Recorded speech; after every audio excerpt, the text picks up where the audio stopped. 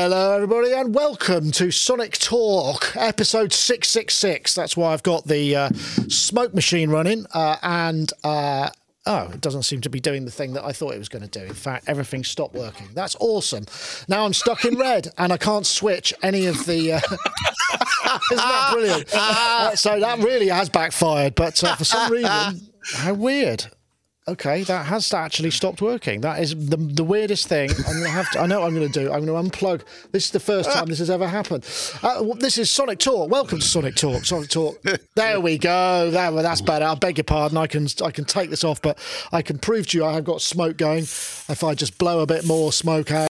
It's actually, it doesn't smell of anything, unfortunately, but every time I press the button, there must be some kind of serious, I don't know what it is, regulator in here, and it killed all my monitors. So the show went black, and it obviously killed the USB. There must be this massive interference. But there's the smoke. Episode 666. Yeah, this is a podcast to do with not technical issues, though one might be might think otherwise generally. But to do with music technology, music production, sampling, software, all of those kind of things. And we've made it to 666. It's astonishing, isn't it? We're also available on Spotify, Stitcher, Google, iTunes, Alexa, all of those kind of places. You could listen to it in audio if you wish.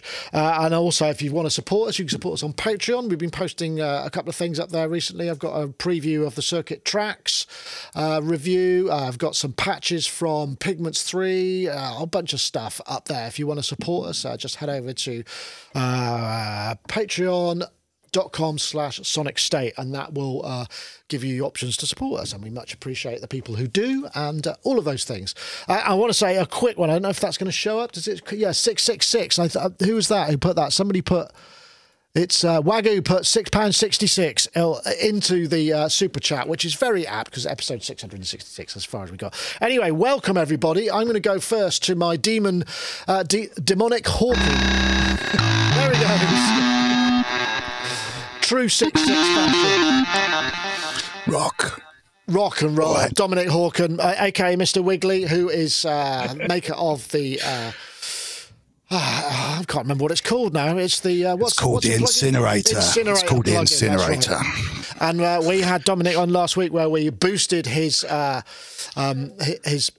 Twitter followers. He ran a competition. In fact, he might be bringing out the winners today on the show. I don't know. Is that true? A little later on. That should be fine. Yeah.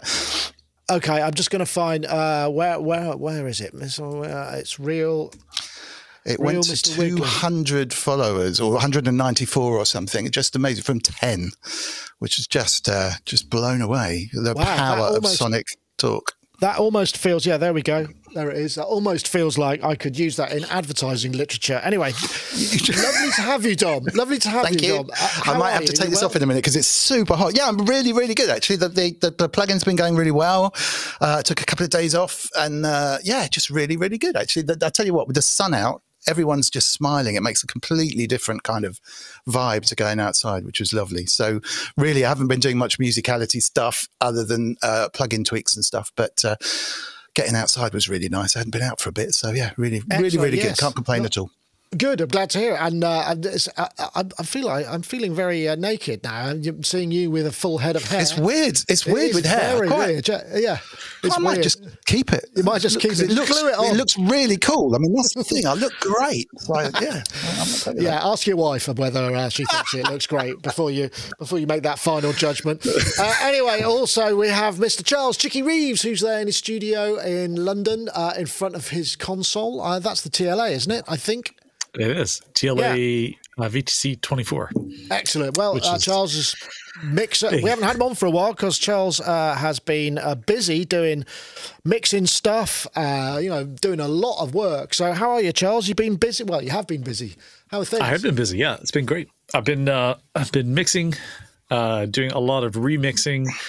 I've had a couple of remix clients where I've had to do stuff completely analog because they just as a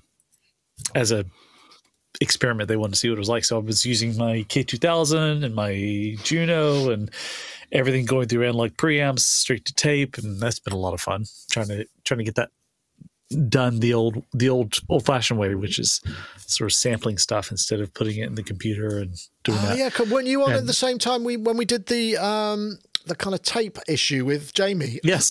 Yeah. And you were, yeah, that's right. Okay. So that led to a bit more, hey, can we do that? And you just think, oh, crikey, now I've got to get the mag gun out and the isopropyl and all that stuff, right? Yeah. Yeah.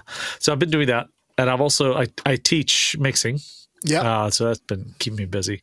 And, and I wanted to say, I kind of wish I'd waited to be not for this show, but 2 shows from now, so I could be on 668, the neighbor of the beast. Thank you. That's the pun for the day.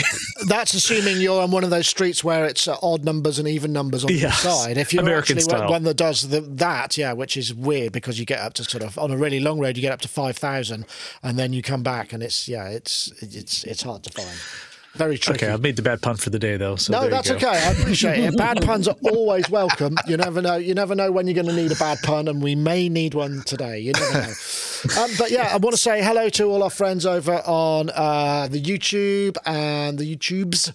There we go. Sonic State /live. That's youtube.com/live. And also IRC, we've got them back. And also our Discord and Facebook Live. We should have Facebook Live running as well. I believe it is, but welcome to you all. I can't bring that chat in. I think that chat comes in via this page somewhere. I think it's connected, but people don't tend to comment so much on that one. Anyway, let's get going. We got news this week. There's been movers and shakers in the world of the synth.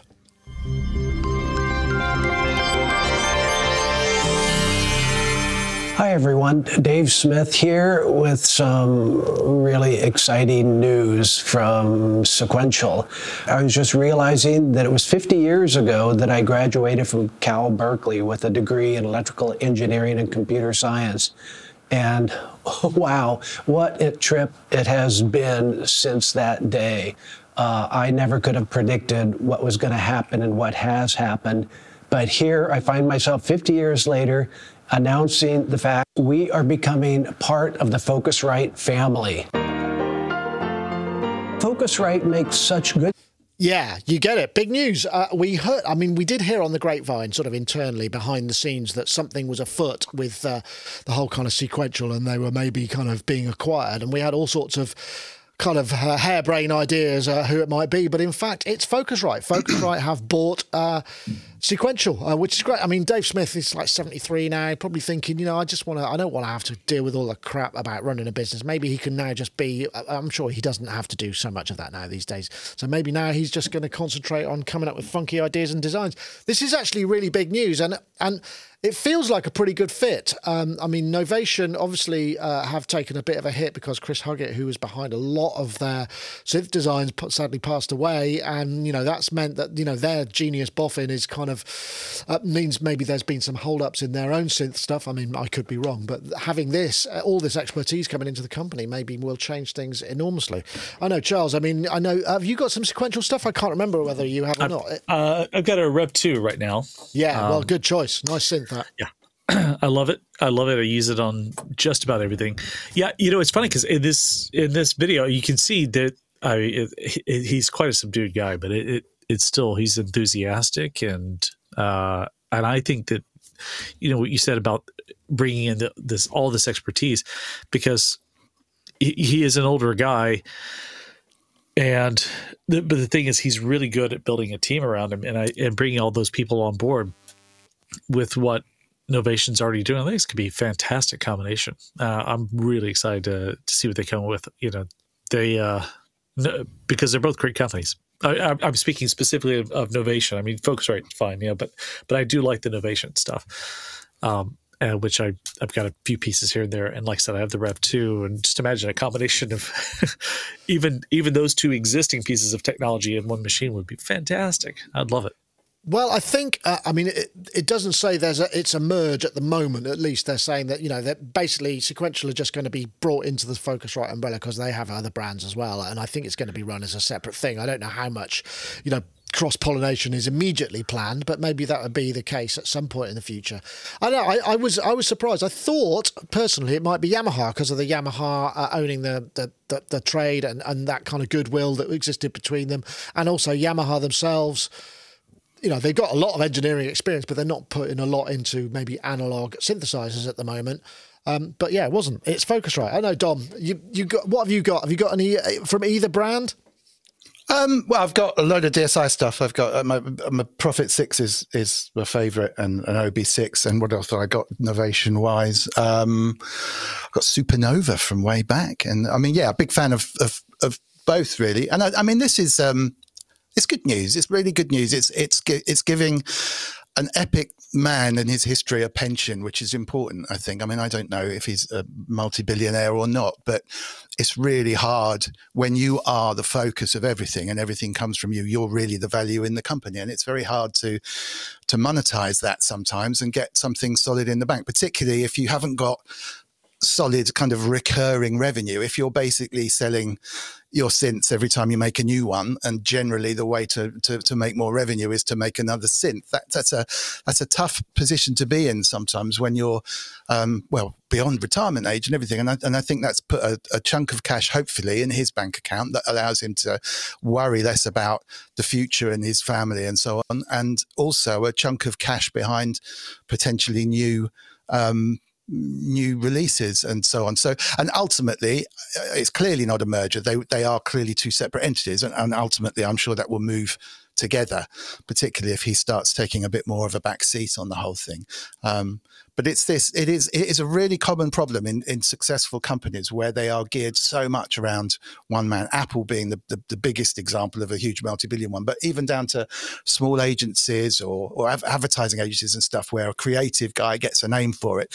And you say, well, if I leave, you know, your stock plummets, not just your stock on the market, but you know the weight behind you and the belief in you would completely. So if he said, right, I'm going to retire, guys, cheers, and don't worry, Novation have taken over, it'd be a completely different situation. Well, that's true. So, I suppose the thing is, Novation, Focusrite at least have this kind of have gone through this because obviously Phil Dudderidge, you know, was the main guy behind a lot of the Focusrite stuff, the engineer. So they've been through this process, and Phil's still around. You know, I mean, hasn't retired, but I think he stepped back. You know, there was a guy called Giles Orford who ran the company for a while, and so you know he's been moving away from the day-to-day stuff. So I guess they know how that works, and Focusrite themselves have gone kind of public. You know, their stock. There was a report about how much cash they had in the bank, and they sort of needed to do something with it, and they bought Adam, the speaker manufacturer, and they've bought now they bought Sequential. No idea how much they paid, but I'm hoping it's a considerable amount. But I guess the other thing is it means the employees of Sequential are secured as well because exactly that, and there'll be. I mean, I did something a little similar with one of our companies where we were bought out, and you're locked into an earn-out period, which is in this it's absolutely perfect because he will have committed a certain amount of years. This is not cut and thrust business. This is just if you're a public company and you do these kind of things, in order to justify the transaction to the board, you actually have to have these contractual obligations in place. So he will be locked in for 5 years or whatever the thing will be, and I'm sure he wants to be. And his payout will probably be geared around that. But ultimately, I'm sure, and hopefully it's done like this. It will have given him a chunk of cash which he can invest and live off, and he doesn't actually have to worry. Whether he had to worry before, I don't know, but everyone tends to worry about their income no matter how high it is, and this will basically allow him to just concentrate on what he wants to do. And exactly the same as running a company when it gets to that kind of size is a full-time job, let alone coming up with synths and making sure that they all work. So clearly he's good at building teams, and he should be, he's been through the mill enough to know what a good deal is as well. So it feels cool. And I'm certainly for the next few years, I'm sure they'll be operating, and Focusrite should keep them operating as a completely separate entity, not just a separate brand. Yeah, well, they've been doing. I was looking at the some of the financials, and they're up sort of 93%. Focusrite, $24 million, dollars, 18 million quid. It looks like was the figure, which is a considerable sum of money. Nice one. Yep. I was going to say one last thing though. That I think it's really good that they've decided to do business with. I'm not going to call out any names here, but they decided to do business with a company that won't really cheapen their brand at all. Right. They're a solid company. They both make great products. So I found very personally, that made me very happy to hear. Yeah, well, I agree. I mean, it feels like some good news, and it's nice to see that there's some news, and it feels sort of benign. There's no kind of hostile takeover stuff. It's obviously something they've been talking about a long time. So yeah, good for them. And Dave is a lovely guy. When I first interviewed him, I think it was at NAMM many years ago. And I just thought, because I'd never met him before, I said, what a really, really nice guy. I mean, this was back when we were 4:3 aspect ratio. You know, that's how long ago I interviewed him. So yeah, nice. I'm very pleased for Dave. It's good news all round. Okay, so what else have we got? Let's get on to. Oh yeah, this came up. This was. I'll play a bit of this. I'm not sure how much is conveyed in the video. This is the Loopmasters thing.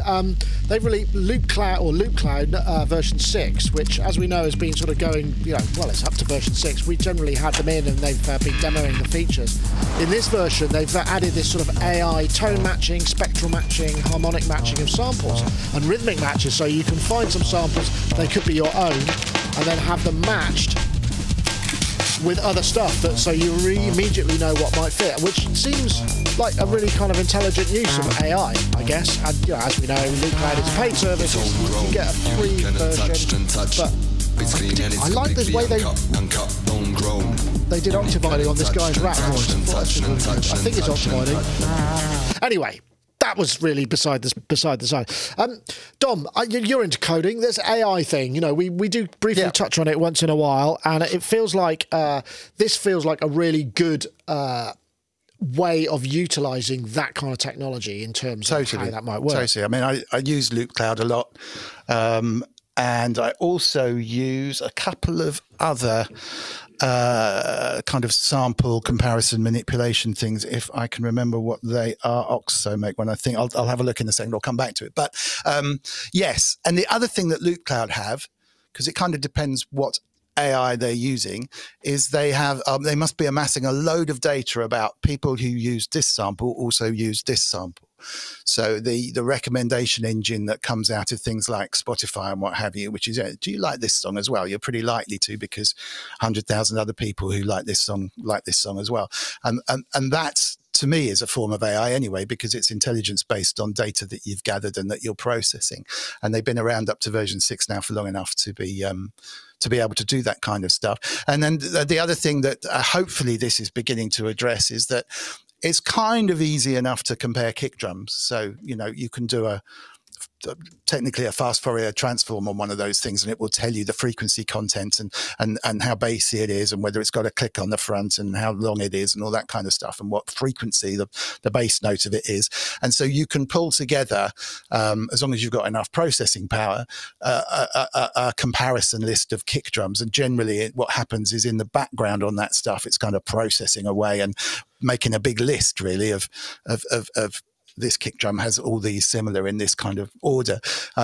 So that's easy, but it's harder to do on rhythmic stuff, or on stuff that evolves, or, this loop is similar to this loop is actually hard to do. Because you can do all the technical aspects and think about the frequency, but you might end up with a kind of trip hop loop versus a house loop if you're not careful, just because sonically they fill the same space, right? And your algorithm might say, well, these are pretty similar, have a look at this. But I suppose you've got all the other tags and things that would go along with that kind of yeah, it definitely helps. But if someone's uploaded a sample, or because with the sound, with the Loop Cloud stuff, you can upload your own sounds into it. And that's one of the nice things about it. So it can manage your entire library. So I don't really know about, I never tag half my stuff. So AI should be able to look at it and go, actually, well, almost like the feel of this or the nuance of this is laid back or whatever, in the same way that I've always been amazed at Shazam. I saw a demo of Shazam literally years ago, probably 20-something years ago, very, very early days of the internet. Couldn't work out how it was doing it. So that their ability to identify stuff and the algorithms they use can be applied, I'm sure, in a similar way to this kind of thing. But this AI that they're using, I'm sure, is based on a critical mass of users as well. So the more users, the better. They've got a lot of people. I think they've probably been collecting that data for a long, long time, because people have been using Loop Cloud. And Loop Cloud is was one of the first ones to kind of pipe the live application into the DAW session via a plugin, which makes it a lot more contextually relevant. I mean, because as we know, I mean, we've all told stories about, you know, the 6-hour search for the perfect snare back in the day in a $200 an hour studio. I mean, that's no longer relevant. And for a lot of people, this kind of works as a starting point. You know, I mean, people are often very poo-poo about using samples and loops, but actually when you're working fast and you're writing stuff, you might want to throw it really, really quick together just so it gets the juices flowing and then replace it with other stuff later. It doesn't have to all be built, you know, in that sort of way. Totally. You know, and I mean, I got no problem about using samples either. I mean, if I'm going to take a 4-bar loop with a tune and a bass line on it and sing over the top, that's slightly different. But, you know, almost everything I build up is either, you know, based fundamentally on samples or laying stuff together. And the kick drum example in dance stuff is a really good example because there are billions of kick drums around. And if you've just got an array of varied names on a hard drive, it's really, really hard. Or snare drums as well, you know, finding something with a similar character. And it's never, ever worked beyond that. It's never been, now find me a loop like this. I've never found anything that does that. And so this really is kind of next level stuff. If it can get close enough, then, you know, you won't end up with your old favorites or the ones you go, oh, yeah, I remember. Yeah, let's see if I can find that one. Suddenly it'll open up a whole I suppose I know the thing about AI and algorithmic stuff is is sometimes you can end up with this kind of mean state, can't you, whereby everything is, you know, you've got the kind of winner because the deviation from the median is kind of what the AI kind of figures out. I mean, I'm paraphrasing because I don't know anything about it really, but you can end up with this sort of like band of mediocrity if you're not careful, I suppose. Yes, I agree. You know, and you know, based on also what you were saying earlier, like this is something I really could have used years ago because I've got terabytes of sample banks, just sorting through all of it and spending forever. It's the fact that you can use this to analyze what you already have. That's great. It is a little, you know, like I think Dom, you were saying earlier about the, you know, about them, you know, collecting data. So, you know, if 100,000 people have liked this or that well, to me, that's like, I don't use loops at all, and it's not. I have nothing against them. I just don't really anymore. But I will probably go back through a phase of doing it again. It's just right now I'm into making stuff with synths instead. But if 100,000 people are using a particular sample or something that sounds like it, that's the kind of thing that would sort of push me away from wanting to use it. Right. Like, you know, because how do you stand out above the noise otherwise? But like I said, being able to analyze the sample library that you already have, and being able to sort of, I guess, tag it in a way, that's very useful to me. That in itself would make something like this really useful. I don't know if I'd use it to pull stuff that they have off their servers, but certainly to analyze what I already have, and because it'd be more than an FFT.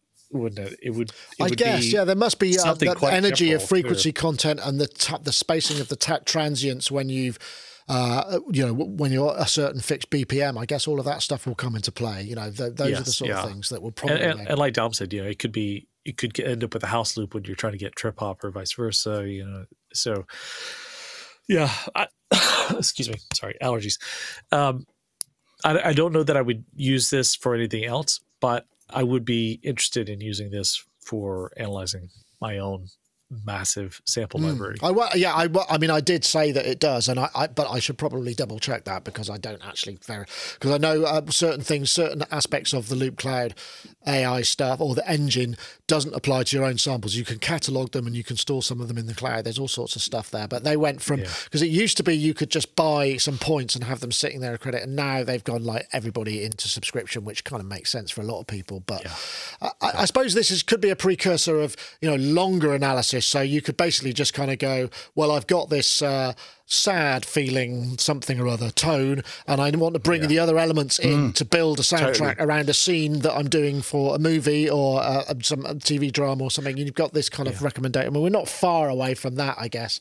Those are the sentiment. If you're building something like, if you have to do something really quick, I imagine that this would be really great for that. If you have to really throw something together fast and it has to, you know, have a certain sonic signature and be, of a certain quality. I think it'd be great for that. I can't see myself using it just yet, but I also, if I get a brief and my deadline is in 2 days and it's 10 tracks in 2 days, which I have gotten briefs like that, then yeah, I would probably up my subscription and have access to the stuff and throw stuff together as fast as I could. Yeah, no, interesting. In fact, I used one of the samples, a vocal sample. I grabbed a vocal sample. I was just looking for a key. I didn't use any of the I/O stuff. I haven't got that upgraded to that, but to throw into the circuit. So anyway, Loop Cloud, just interesting use of.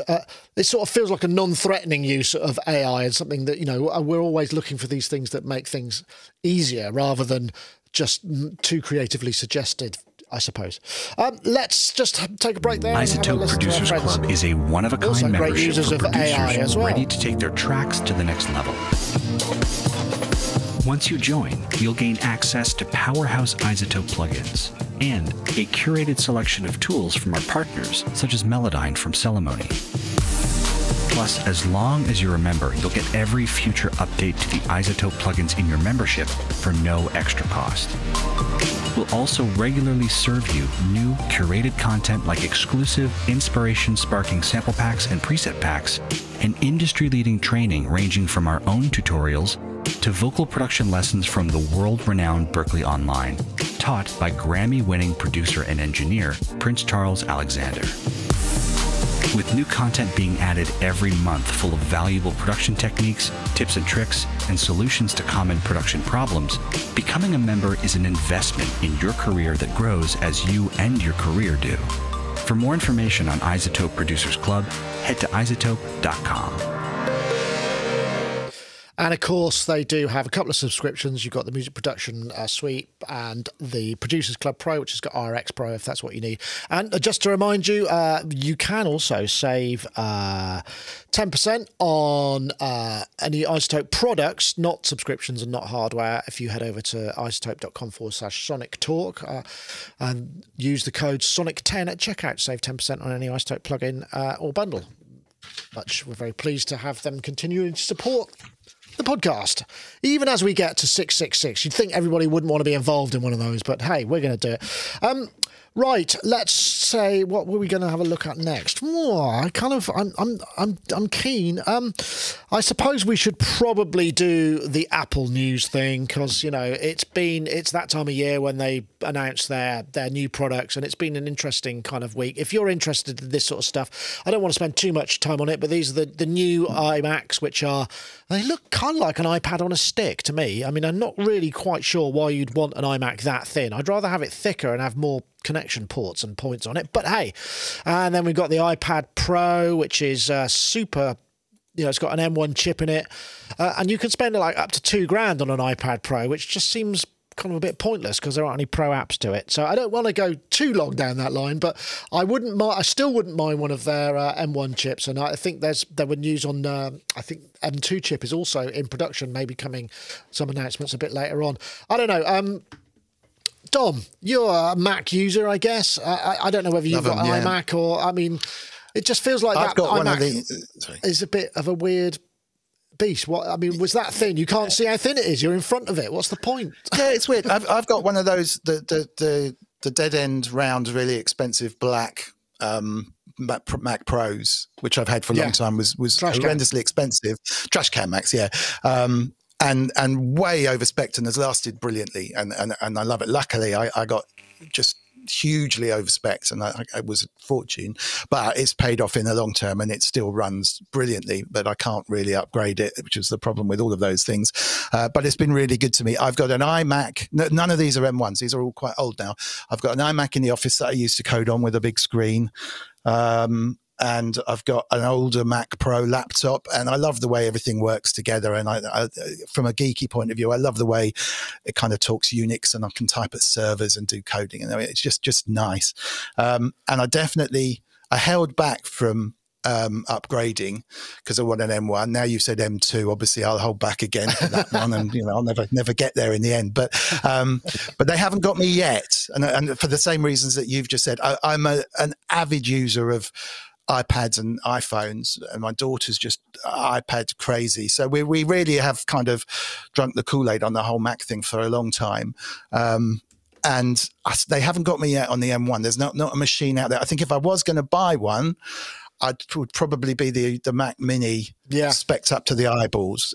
But that's not, hasn't tempted me enough. But if I had a project to do and my Mac broke and I had to go out and buy one tomorrow, then that's what it would be. But I want to wait for, not necessarily the M2s, but I just want to wait for the Pro version, I think, to come out.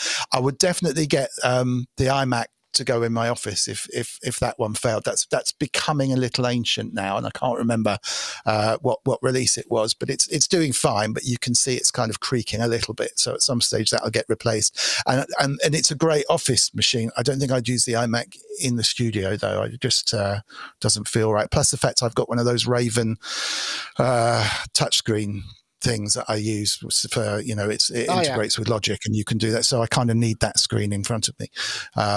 So that would kind of negates that. But no, I'll wait. But from what I can see, pretty much all of them would blow my original Mac Pro overspec'd, very expensive machine out the water, really. So but the thing is, you've had it for years and years, so it's in terms of an investment. Yes. I know, Charles. I don't know whether I think your Mac, you're not don't use any other flavour, but any of this kind of, it feels a bit like an interim. It doesn't feel like it's any of the stuff that any of us might want.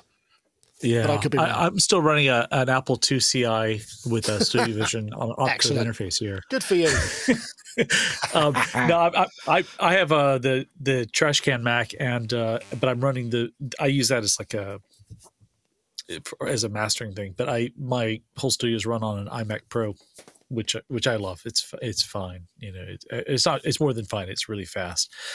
I do have a client of mine who upgraded his studio using the Mac Mini with the M1 chip in it, and he had the same computer I have, and he said, "Yeah, it's amazingly fast."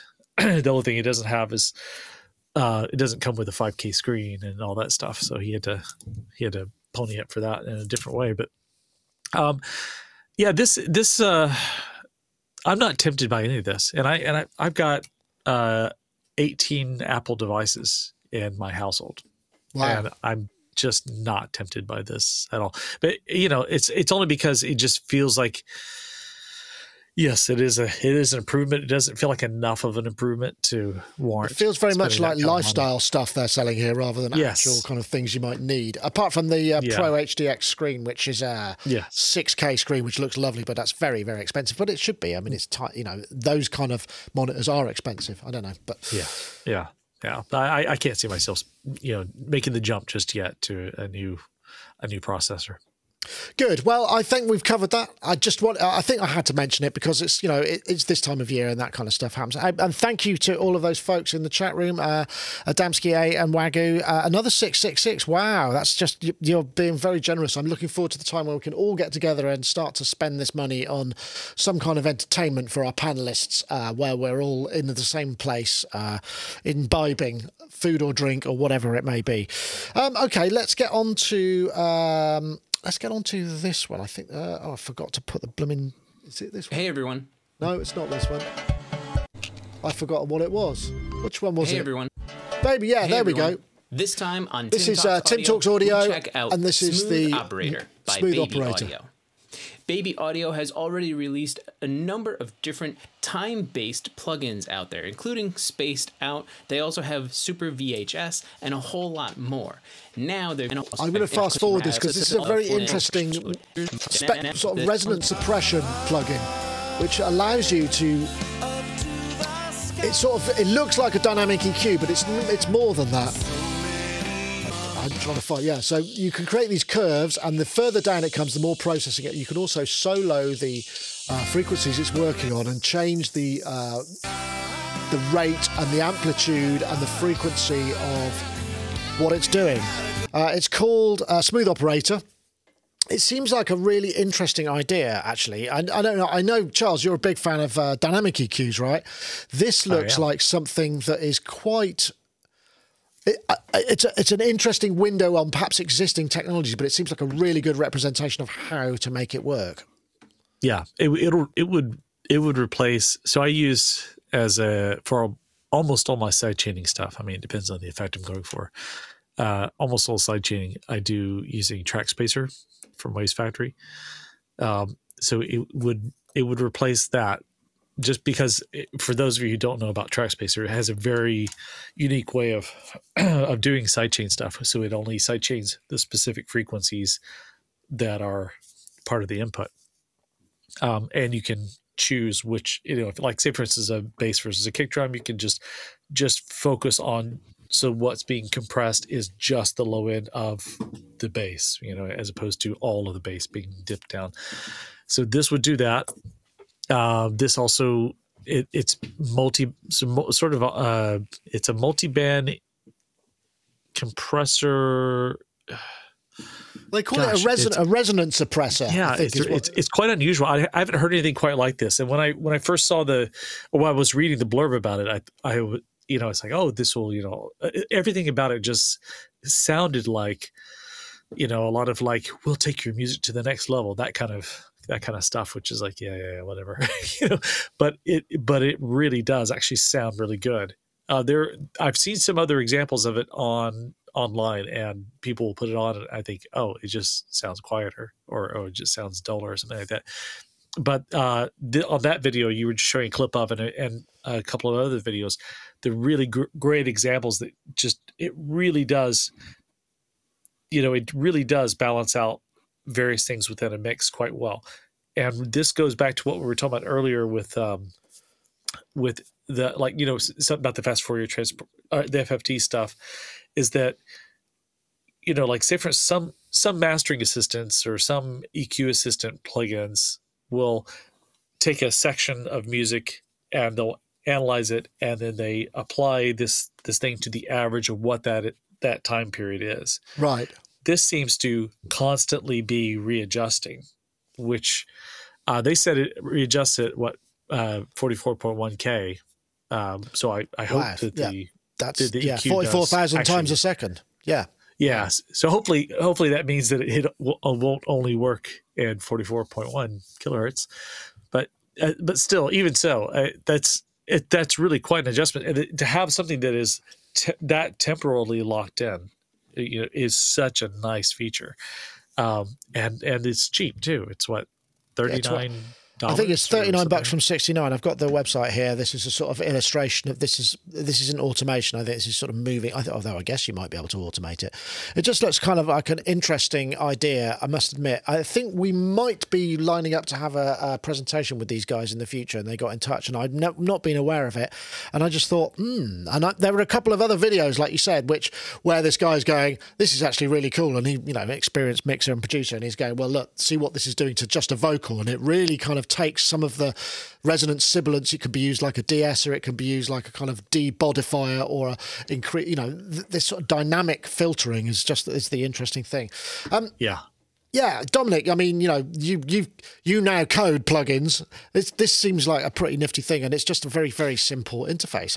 It's very elegant. It's super cool. There is another on the market by, I think they're OEK Sound is how you pronounce it, OEK Sound, called Soothe 2, which is, it's probably one of the best plugins you've never heard of, but it comes at a hefty price tag. It's £179, and it's been out for a while.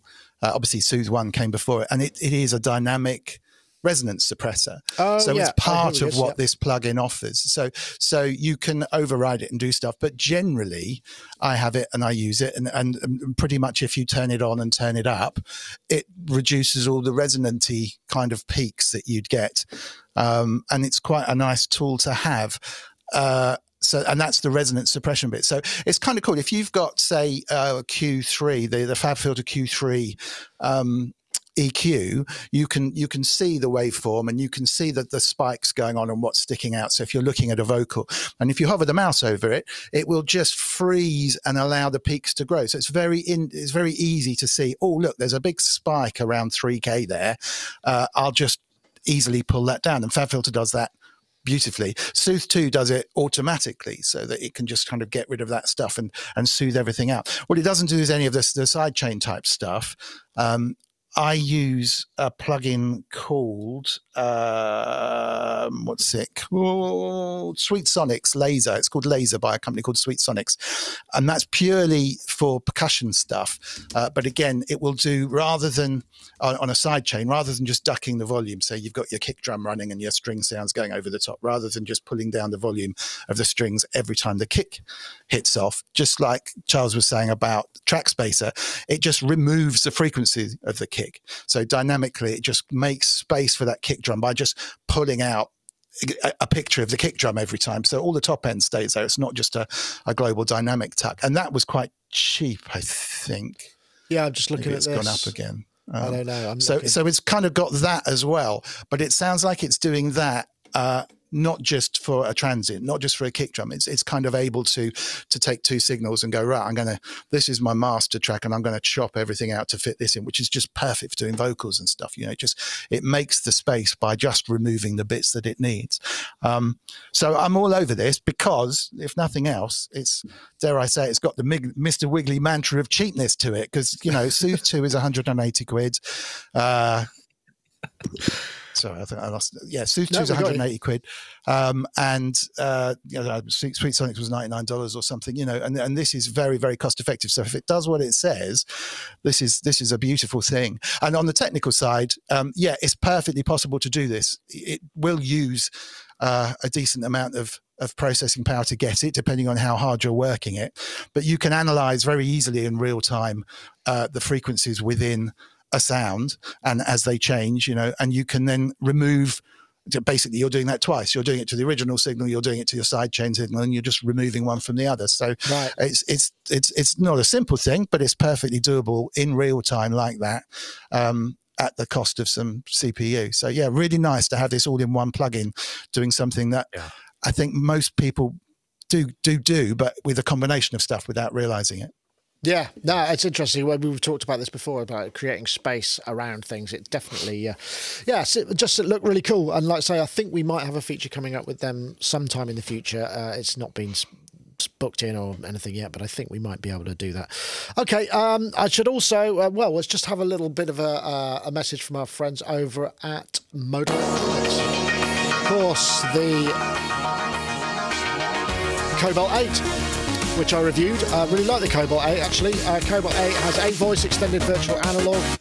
It's innovative oscillator with 34 algorithms, morphable 4-pole ladder filter, 29 endless encoders for real-time control, internal sequencer and arpeggiator MPE support, which is really good on this, and Modal app for Mac, Windows, OS, Android, and VST3AU. If you want to find out some more, head over to modalelectronics/get. bit.ly/get_modal. What am I saying? Yeah. Thank you very much to them for supporting the show. Right. What was next? Right. I guess we could talk about Al Schmidt. Al Schmidt, massively influential engineer, sort of. His career has lasted throughout kind of the golden era and the changes of through audio recording and working way back. He originally started out working on 78 records, right up to the 21st century, working with digital and whatnot. 23 Grammys, massively influential guy. I must confess, I don't know all that much about him. He passed away recently, age of 90. I think he was 91 or 93. So he's had a good innings, and I know that it seems to. Yoad mentioned it in the notes, and I know, Charles, you mentioned it as well. Legendary engineers, there are not many of them around, right? That's right. And I knew him. Ah, okay. Too.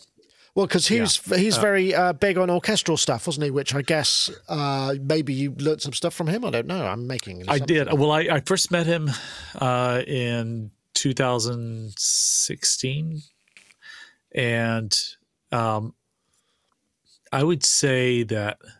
Like whenever anyone asks me, how I learned to mix, even though I had been mixing for many years before I met him, I credit him with teaching me how to actually mix music. Wow. Okay. He was a master craftsman, and he was a really, really great human being. And it's quite sad that he's gone, and I sort of selfishly thought he'd live forever, his talking about his approach to mixing, he'd mix the song really fast. It was all about just getting the right mic technique, push the faders up, listen through the song a couple times to know what's going to happen, and then just run it off. He was like, okay, on to the next song. He didn't really EQ that much, didn't compress that much. But so yes, Master Craftsman, everything, but my God, what a wonderful. That seems to be a recurring theme. Actually, lots of people saying he's a really lovely guy, and I'm like I say, I've got no experience of him. I've not, but I mean, he worked with Presley, worked with Count Basie, worked with Sinatra, worked with the entire kind of range. Paul McCartney, the big guns. He was the kind of the guy you Al bring Jarreau, in. Steely Dan, AJ. Toto. Wow. I thought AJ was Massenburg. I thought George Massenburg did a whole bunch, but maybe that was a different. That was Little Feat. I think perhaps maybe I got them confused. Well, also with AJ, I asked Al. I think his mix was what was used for sure with Peg, and I asked him about, because there was there's that famous part where Michael McDonald sings Peg, and it's quite loud, and Al was like, "Yeah, I missed that one." But it's just so insanely loud. So that was definitely his mix, and he did say that that they're all sort of unsure whose mixes were used on what, so they all get credit for mixing pretty much. But like I would say that, for example, I almost never used mics for vocals in Omni. I never really thought about it. And then he was like, "Oh, you should." Like he recommended. There's a couple of mics specifically that are not terribly expensive that he recommended, and said, "Yeah, just try doing make sure the room is nice and everything, but try doing the vocals using Omni. If you want them louder, just tell them to get closer because you don't get the proximity effect." And since then, that is kind of the only way I do vocals. And they always turn out fantastic. It's so good. And it's just like, man, the guy's he was such a wealth of knowledge. And also to see him and Steve Jenwick working together. Steve is, man, he's unbelievably good. They were a perfect pairing. And the last time I saw Al, was actually at Capitol Studios in LA. And I think there was like a lot of flooding going on at the time, so he was concerned about that. We talked about he took in all these rescue animals. He was really big on rescuing dogs and cats, and I think he had like the legal limit of how many animals you can have a house in LA. But my God, just.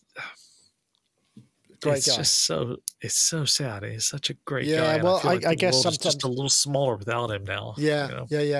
I mean, like I say, I don't have any direct experience. I don't know whether you do, Dom. Whether he's, I'd imagine for any of us to have worked on anything that he mixed would probably mean we were working in slightly different circles. It sounds like an amazing guy, and how amazing to not just know him, but to learn and be taught by him. Just incredible. No, I wish I'd known more about him. Paul Glenn in the chat mentioned his book, which I think sounds like a real read. It's called Al Schmitt on the Record: The Magic Behind the Music. And he was saying it was a must-read book, and it is available on Kindle and Amazon and stuff. So on Paul Glenn's in the chat, thank you, recommendation. I'm gonna grab that because it sounds brilliant. Let me just post that link. I mean, this is an Amazon link. Obviously, you can get it in many other places as well, but I'll post that in There's the chat. also, just so you know, there's an Al Schmitt plugin.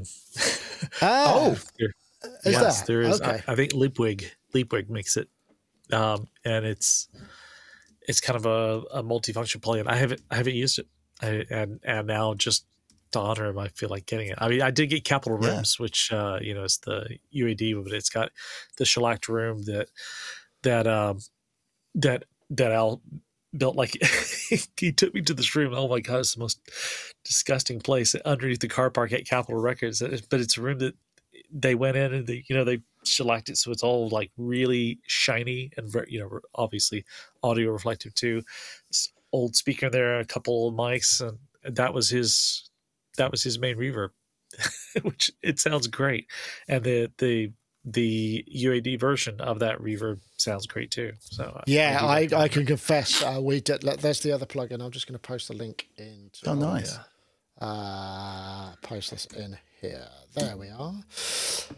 Yeah, well, I mean, there's not much we can say, but I mean, led a long and very full life by the sound of it. Well liked. I mean, what more can you ask? You know, out of life, that would be. I'd like to be thought of in those ways, though obviously not in any way as high achieving. But sad news. Okay, Yes. have we got, what else have we got? There was there was another one. I'm Resonator? sure I had.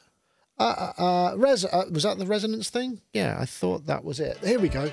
Transformer. This is an interesting. We'll finish with this.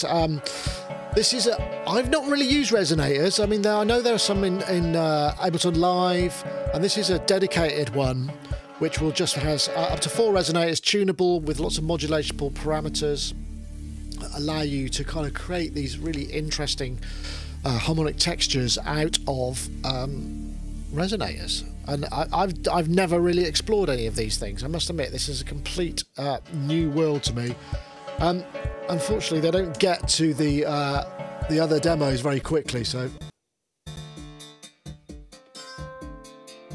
it's quite an interesting idea. It's almost it almost, and I suppose it is in some ways quite similar to the idea of Couple of Strong, where you get these such tight frequencies that they ring, and you get very, very short and tonal stuff. I don't know, Dom, are you familiar with the resonator? Is it something that you kind of reached only for? since you sent the link over earlier, and it does sound really interesting. And I've just sussed Couple of Strong is basically granular, isn't it? It is taking a tiny little chunk. Yeah, kind of. And then It's just repeating agitated. Yeah.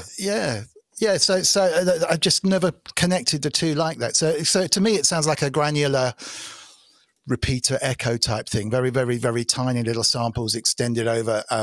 I would love. I need to download it and check it, because I'm hopefully not doing them a disservice. But I'd love more info on what's actually going on, just from the geek, because it's like there are 3 settings for your resonator: A, B, and C, and that's as far as it says. So I'd like to know kind of what A, B, and C do. Not that it matters, because I can use my ears, but you know, I'd like a little bit more kind of background. Now that was from watching the video, not from reading the manual and everything. So I'm sure it goes into more depth. And I like the sound. It is granular synthesis, but it has a different type of control to it, the way they've laid it out.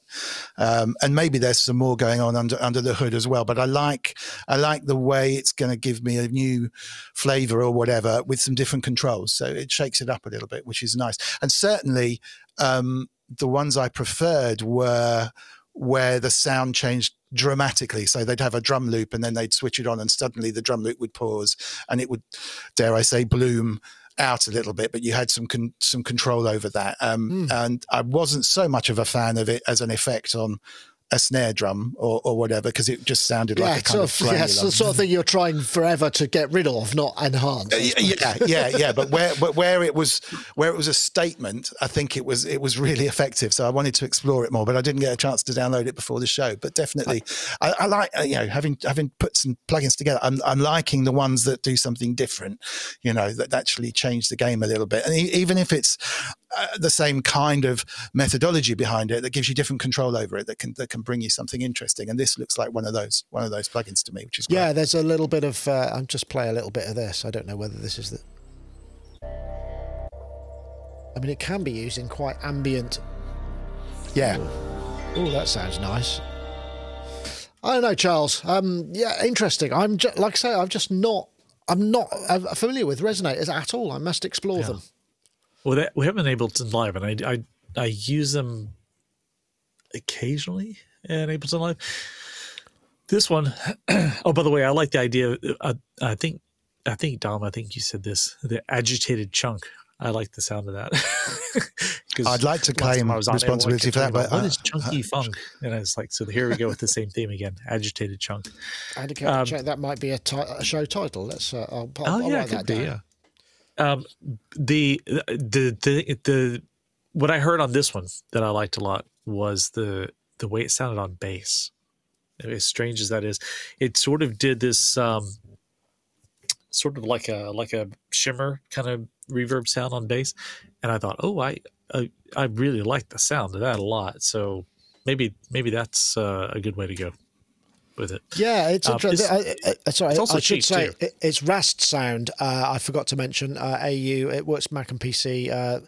€29 reduced from 39. So pretty cheap. Whereas far as plugins goes, right? Yeah, it looks really good. And the only thing that would keep me from getting it is that there are so many options for things like that in Ableton. Yeah, that's true. Yeah, it'd be too much for. But I don't know. That is awfully cheap. Yeah. Okay, I don't want to force anybody into making any purchases, but did I post the link? I'll just post the link in case I hadn't posted it. I think I did, but I'll just put it in there anyway. Yeah, I think I might have done. Well, it feels like we're kind of towards the tail end of our. We haven't really got an and finally this week, apart from the. Can I announce the winners of the Twitter? Oh yes, that could be a nice. I've just all the colours just drained from me as you mentioned that, but that's not really fair. Right, okay, let me bring up the. Let's do that and do Dom. So that would be awesome. Last week you said you would give away 3 copies of your Incinerator plugin to 3 randomly selected Twitter followers that we hopefully generated. Indeed. And we got 200 followers, which I think is astonishing. So if you fancy advertising on Sonic State, anybody, it works. So the 3 lucky people out of the random number generator machine is Carl Armstrong, who is at Carl G.A. Armstrong, Athens441, who is at Athens441, and Bowery Boy, who is at Bowery Boy IRL. So I will tweet you and let you know serial numbers and everything for that. So thank you very, very much for entering. And I'll probably send a tweet to everyone else with maybe a discount voucher or something just for taking part, because I really appreciate you taking the time to join up and tweet me. So everyone's a winner. So thank you very, very much indeed for that. Well, you're more than welcome, and thank you. It's the least we could do to repay you or any of our regular panelists for their continued free involvement, I might add. Your time is always much appreciated. I guess, though, that's kind of the end of the show. Thank you. Like I said, episode 66. I wonder what happens if I do that. Oh, Jesus, the button's stuck again. Hold on. And not only that, there we go. The real smoke, folks. I'll just have to get some of that out of the way. I hope it's not the greasy sort that gets stuck over everything. Let's have a look. There we go. Yeah. Episode 666 is kind of over. And thank you very much for listening and watching. It's been much appreciated. So, Charles, I'm hoping that you've got a little bit of free time now the weather's perked up and you're not going to be stuck indoors the whole time. Maybe we'll see a bit more of you, I hope. I hope I can be here. I'm busy. Well, because Howard Jones is going to be hopefully doing some shows this summer, so we're about to start rehearsals on that for 2 weeks out near you, out at Real World Studios. Well, that could be the perfect cue for the beginnings of a get-together. That sounds perfect. Yes, absolutely. And I'll have my car out there, so I can always drive to wherever you are. Excellent. Yes, we're doing like a couple weeks of rehearsals out there, and then there's like a week, and then a week of downtime for us to order things that we need for the new setup, and then another week of rehearsals, and then hopefully we'll do some shows in June, and then of course I'll be wrapping up all my teaching this month. I think someone had asked earlier in the one I saw in one of the chats. It's London Metropolitan University for those of you who are wondering. And yeah, so that's what I'm up to for the next month. But I'll try to be here on Wednesdays if I can. Wow, that's much appreciated. Thank you. Okay. Well, lovely to have you, Charles. And I think we're back to... there we go. Demonic Hawken. Back. Thank you for joining us. Thanks, guys. Thank you very much for joining us. It's been fun as ever.